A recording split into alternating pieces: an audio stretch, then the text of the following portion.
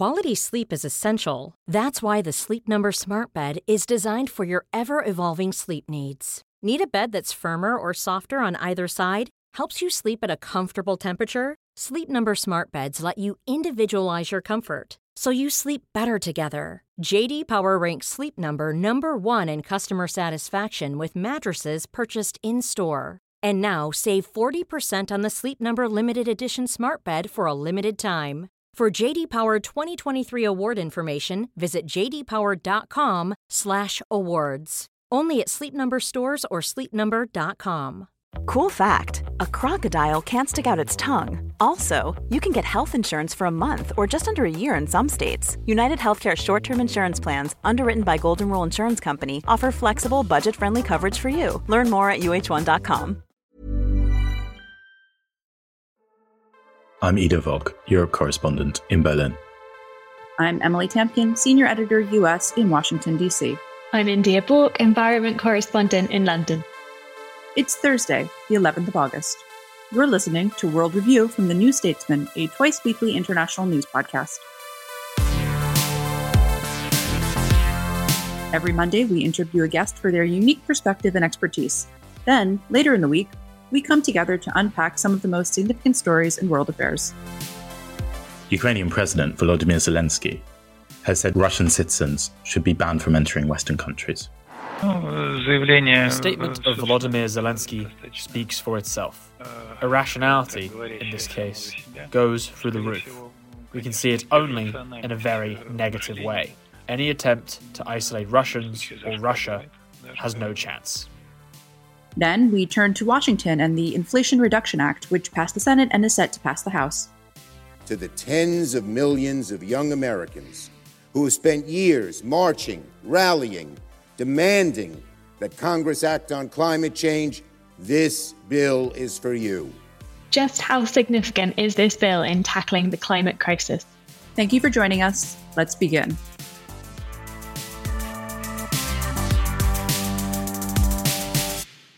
Listeners, you are in for a real treat this week because we have a very rare World Review appearance from India, our environment correspondent. India, thank you so much for being with us today.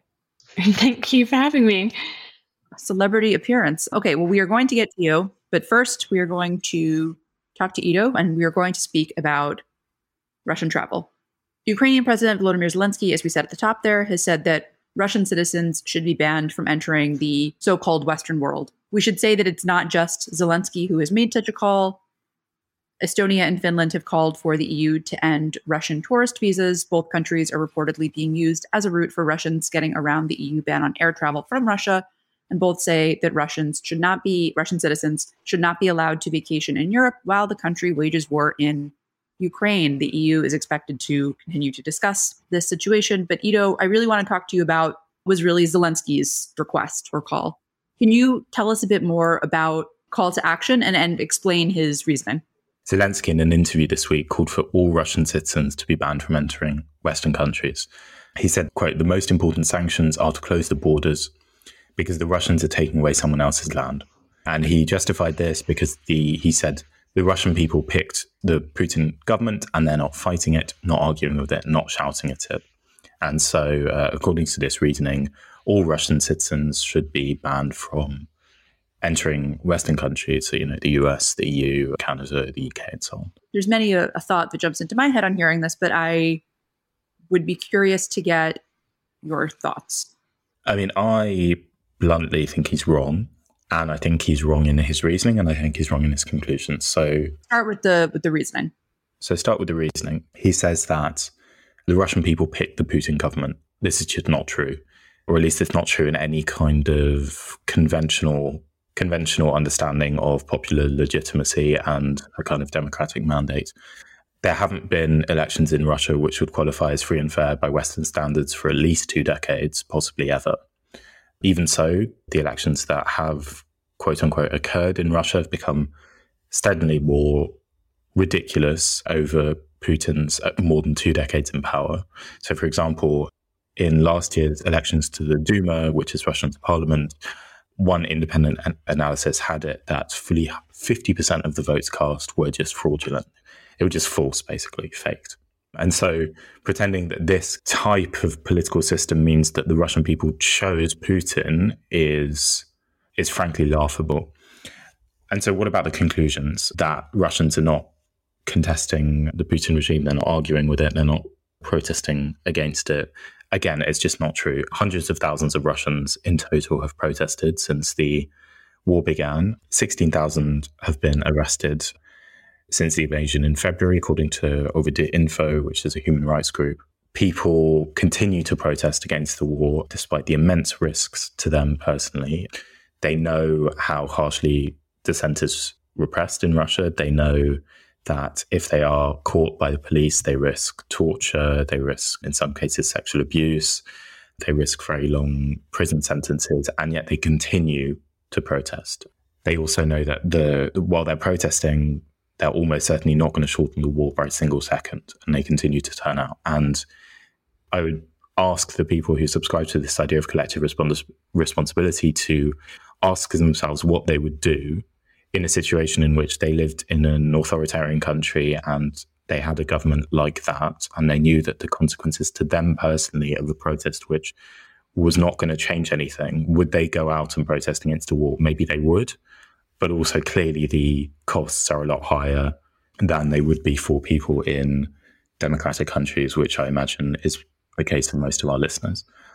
I think some point to the fact that, okay, well, that's a minority. To my mind, it's sort of, yes, the majority of Russians support Putin. And because we shouldn't pretend that it's a country of like liberal members of the opposition. But even if, let's say, 70% support Putin and support the war, that's thousands and thousands of people that you're writing off, locking in Russia, essentially, for this ban. So I just wanted to note that we actually don't need to overstate opposition to Putin to say that a blanket ban is a questionable thing to do morally and logically.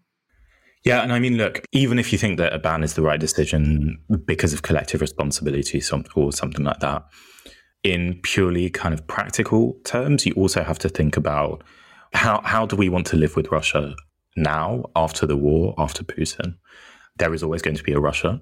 There are always going to be Russians, but there isn't always going to be a Putin. And purely from the sake of our own interests as the West, also for Ukraine, for the other neighbors that Putin seeks to subjugate and bring into Russia's basically neo-empire, we should seek to bring the Russians who might be amenable to a more democratic Russia, a Russia which respects the international order, which lives in peace with its neighbors. We should seek to bring them on side. We should show them our enemy is not the Russian people, but Putin and the Putin regime and Putin's imperialism, that our democratic system is better than their dictatorship, and that we are not against those people, but against the dictatorship that seeks to subjugate Russia's neighbors and which is committing the terrible atrocities in Ukraine.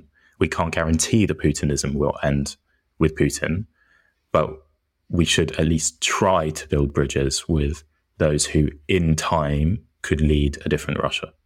I want to note two other things. First is I would be very curious to hear how various countries, if they do reply to this, every person on this call is from a country against which another country could bring claims and claim aggression. Like Americans, yes, but I think if you are British or you are European and you think that your country has not committed some grievous ill against another in not too distant history, I would encourage you to disabuse yourself of that notion.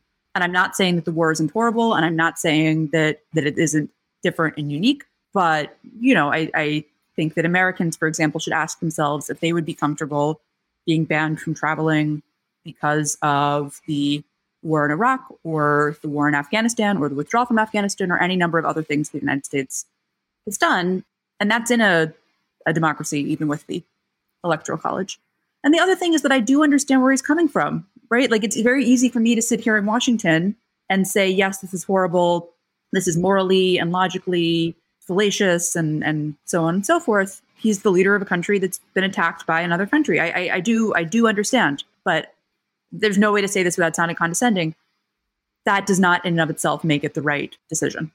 It's so hard. I mean, my position, especially having spent 2019 living in Hong Kong when the protests were happening, I would always be very careful to say the problem was the Chinese government and not the Chinese people. It's something I always try to stand by and apply wherever the conflict in the world is. Always it's the government who is leading a people in whatever policies they're enacting. That said, it is so tricky in countries that have such severe internal propaganda and limited information getting to what people actually know. And sometimes you do also wonder, until a nation experiences the fact that they cannot travel abroad or something like that, do they actually appreciate the kind of extent to which the rest of the world sees their government as problematic? So I suppose that's an interesting question. Thanks for that, India. Ido has a piece on this further. If you would like to read his thoughts at greater length, and we'll put that in the show notes as we usually do on this podcast.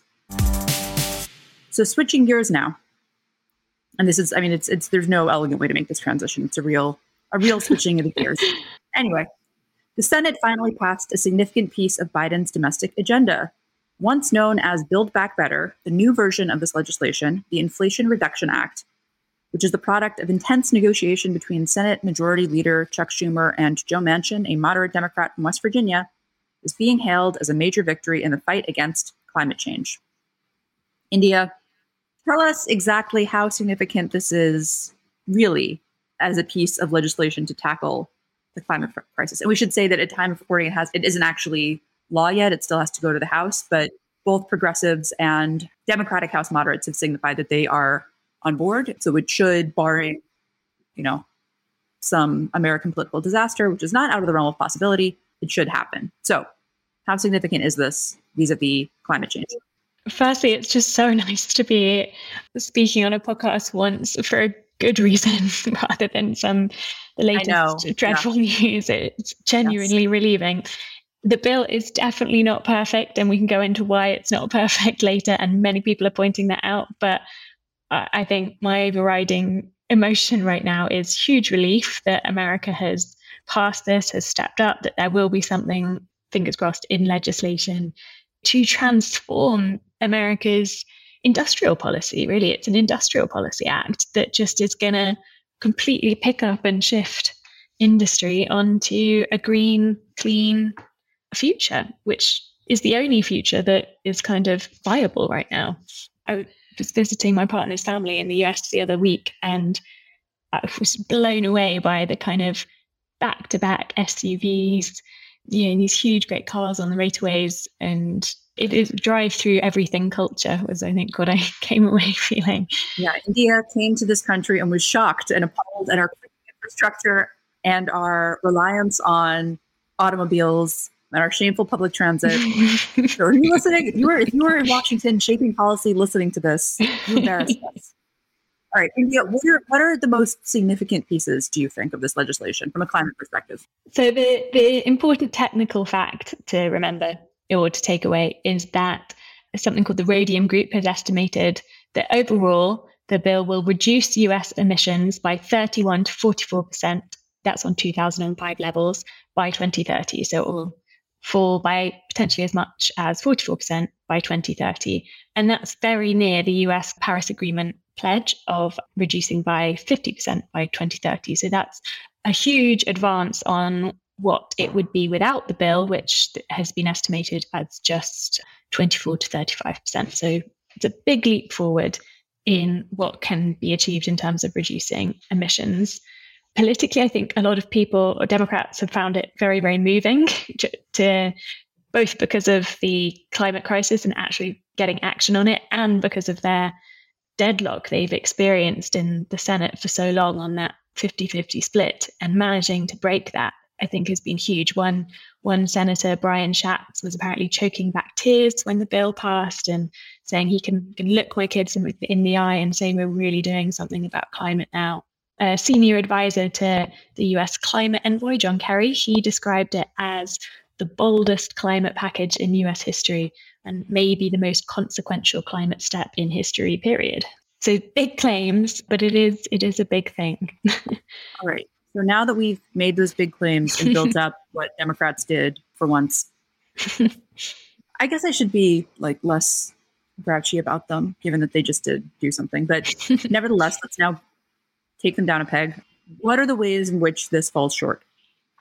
So there's many good parts, and I can list some of them in a minute, but the cautionary response is that ultimately the kind of deal with the devil that they made to get it through was that they've still given quite a lot of concessions to the oil and gas industry. That includes new leases for oil and gas production, and things like new leases for oil and gas have to be offered before approving rights of way for renewable energy. There's going to be support for coal and gas facility upgrades, which is probably a concession to Joe Manchin, who we might talk more about, but he's the West Virginia senator who is obviously very concerned about the future of the coal industry. And it also exempts most of the fossil fuel industry from methane fees. So there's a lot in there that it is that concession. And as many community groups and environmental lawyers and campaigners have pointed out, you're not going to solve the climate crisis if you're still supporting and extending the life of fossil fuels. Bernie Sanders quoted someone as saying it was climate suicide, and he later called the bill a modest step forward that he was happy to support, but quite lukewarm response from him. And then finally, you offered to list the good things, so I will take you up on that offer. What jumps out is like, oh, there we go. Well, I can talk about some of the technical good things it includes. And then there's also an interesting kind of, what does it mean in terms of inspiring action around the world? But in terms of what the bill includes, there's going to be lots more investment in clean technology. There's $4 billion going towards combating the mega drought that's currently plaguing the western states of America. There's oil companies will have to pay more if they do want to drill on federal land. It's going to reverse a ban on wind energy leases. There's going to be tax credits for making your home more energy efficient. So things like installing heat pumps, which we desperately need to do in the UK as well. Also support for buying electric vehicles, which is a very interesting example of something the bill is doing more generally, which is trying to shift the green global supply chain. So all those kind of cobalt and lithium metals that are essential to things like solar panels, making sure that more of it is produced and manufactured in the US or in countries that have free trade deals with the US, rather than in places like China, where obviously relations are increasingly tricky. It's interesting because it's sort of a throwback Americana way of approaching this existential crisis. Right, like American manufacturing and restoring America. Like you could sort of see it as a.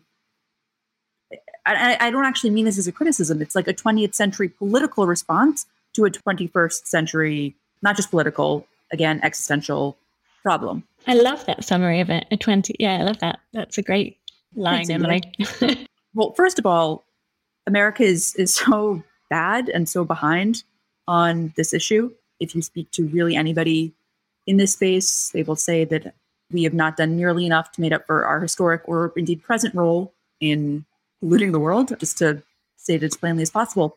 So first of all, should other countries be looking to America for inspiration? And secondly, do you think that this legislation will encourage them to do that?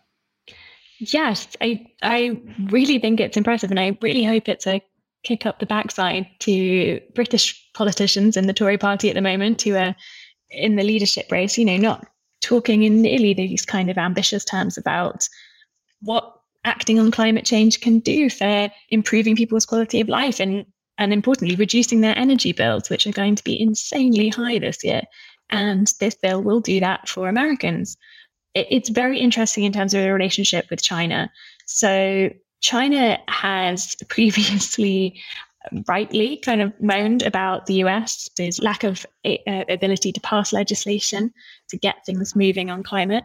Previously, Biden and Obama before him have had to rely very much on executive orders, which really worryingly, as you may have mentioned already on the podcast, the Supreme Court has kind of squashed earlier this year. So it's so relieving that they've managed to get some legislation through. It means that China can no longer say, oh, well, we are justifying not going as fast as we could because look how slowly America's going. So it removes that problem. But I wouldn't say it's going to create more collaboration between China and America on climate matters at the minute. China recently suspended climate dialogue with the US over Taiwan. And so with this bill as well, there's a definite picture of the big superpowers doubling down on domestic production and making this kind of nationalist movement rather than a collaborative international one. And Ido, do you think this is relevant at all to the conversation happening in Europe now about Russian energy dependence and the cold winter that's coming in Germany and et cetera? Yeah, I mean, everyone I keep talking to about the coming energy shortages that we are likely to see in Europe, pretty much everyone I talk to says that it really shows the imperative of speeding up the energy transition and increasing investment in renewables in particular, so as to avoid the situation of being reliant on a geopolitical rival in future years. And because, bluntly, renewables are a good way of assuring energy independence. And so obviously that's not something that can happen immediately, but increased investment in renewables does. There's obviously the environmental imperative, which India has spoken about very cogently, but this year there's also the additional imperative of the geopolitics of it, which has become much more salient.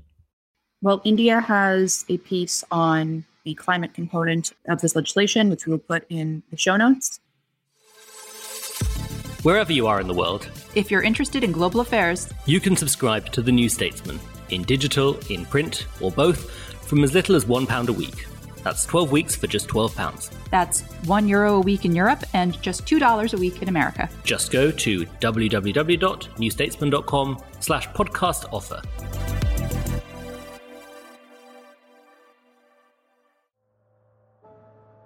From The New Statesman comes a new podcast, Audio Long Reads, the best of our reported features and essays, read aloud. Featuring writing from our authors, including the historian Colin Kidd on Watergate's renewed relevance in a post-Trump era. Today's obsessions about a deep state took their rise in the 70s amid this climate of anxiety. Jeff Dyer's reflections on how to grow old in America. He was propped up in bed, proudly sporting a badge. Private medicine makes me sick. Maria Vilcek tells the story of how the hard men of Belarusian football took on Alexander Lukashenko. Hundreds of ultras were roughed up and held in custody. One was later found dead in suspicious circumstances. Ease into the weekend with our audio long reads, published every Saturday morning. Just search Audio Long Reads from The New Statesman, wherever you get your podcasts.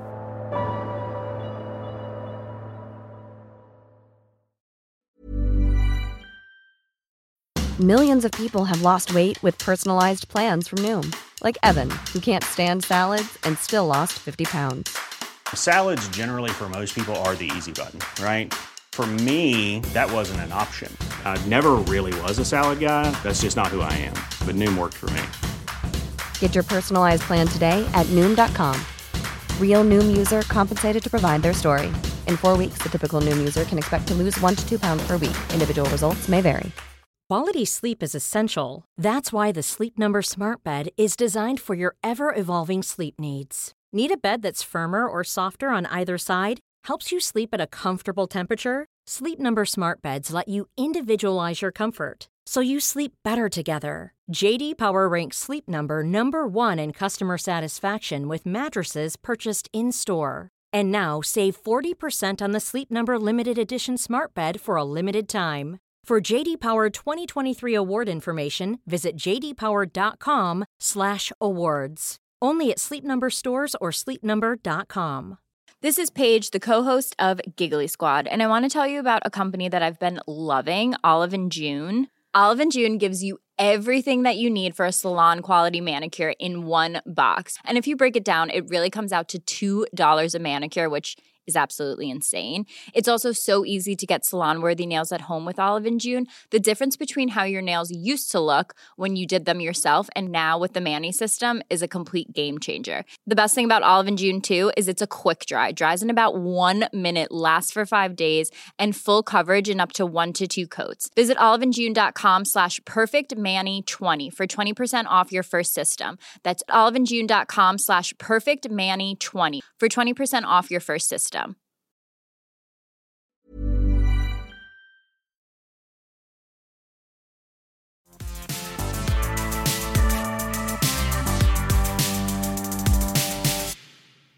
And for now, we are going to move to a section that we like to call You Ask Us. Thank you, Ida. So this question I really enjoy. It is from a listener who wanted to know, what in the heck is a vote-a-rama, and will we have more of them? Okay, so the way that this legislation passed the Senate is through a process called reconciliation. Reconciliation is a budgetary procedure in the U.S. Senate. If your legislation is a budget issue, or can be sort of, if you can reasonably pretend that it's a budget issue, you can go through the reconciliation process, which means you only need 50 votes. 51 is the tiebreaker vice president, which we had in this case, and not the normal 60. A vote-a-rama is a process within that budgetary procedure. And within the vote-a-rama, senators can propose an unlimited number of amendments. So then you briefly debate them, and then you vote on them in rapid succession. So, you had Republican senators saying, like, I had to fly back to Washington for this. First of all, congratulations, that's your job. Second of all, yes, in part because of amendments that you were proposing to this legislation. So when you hear about like the marathon voting sessions where they vote on one amendment after another, that's a vote-a-rama. That's what we had. Will we have another? We almost certainly will at some point, sooner or later. Vote-a-rama lingers. No, yes, we will have it because this is how our system of government is set up. It just makes me want to dance around. It makes you want to dance? Well, sure. I mean, that's not how I feel when I think about the U.S. Senate. But maybe, maybe I should take inspiration. Listen, I think that our British listeners, understand they have their parliament with its committees and rules and specifications.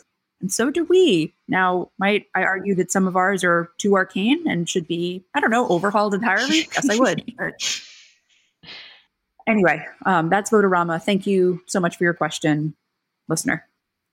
On a related note, I felt very sorry for all the senators sitting through the night on the Inflation Reduction Act, but I did enjoy some of the sunrise photos they were posting on Twitter after it. So yes, silver lining.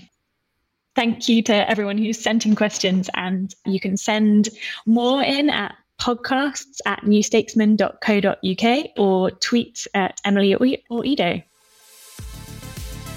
That's all the time we have for today. Join us Monday for our interview episode with journalist Nick Bryant on America's decline. If you are a regular World Review listener and you have not already subscribed, please subscribe wherever you get your podcasts. And if you have already subscribed, thank you so much. We have one last ask, which is to please also rate us 5 stars only, and leave us a nice review. It really does help. Our producers have been Mae Robson and Clara Abernethy. Thank you for listening, and until next time.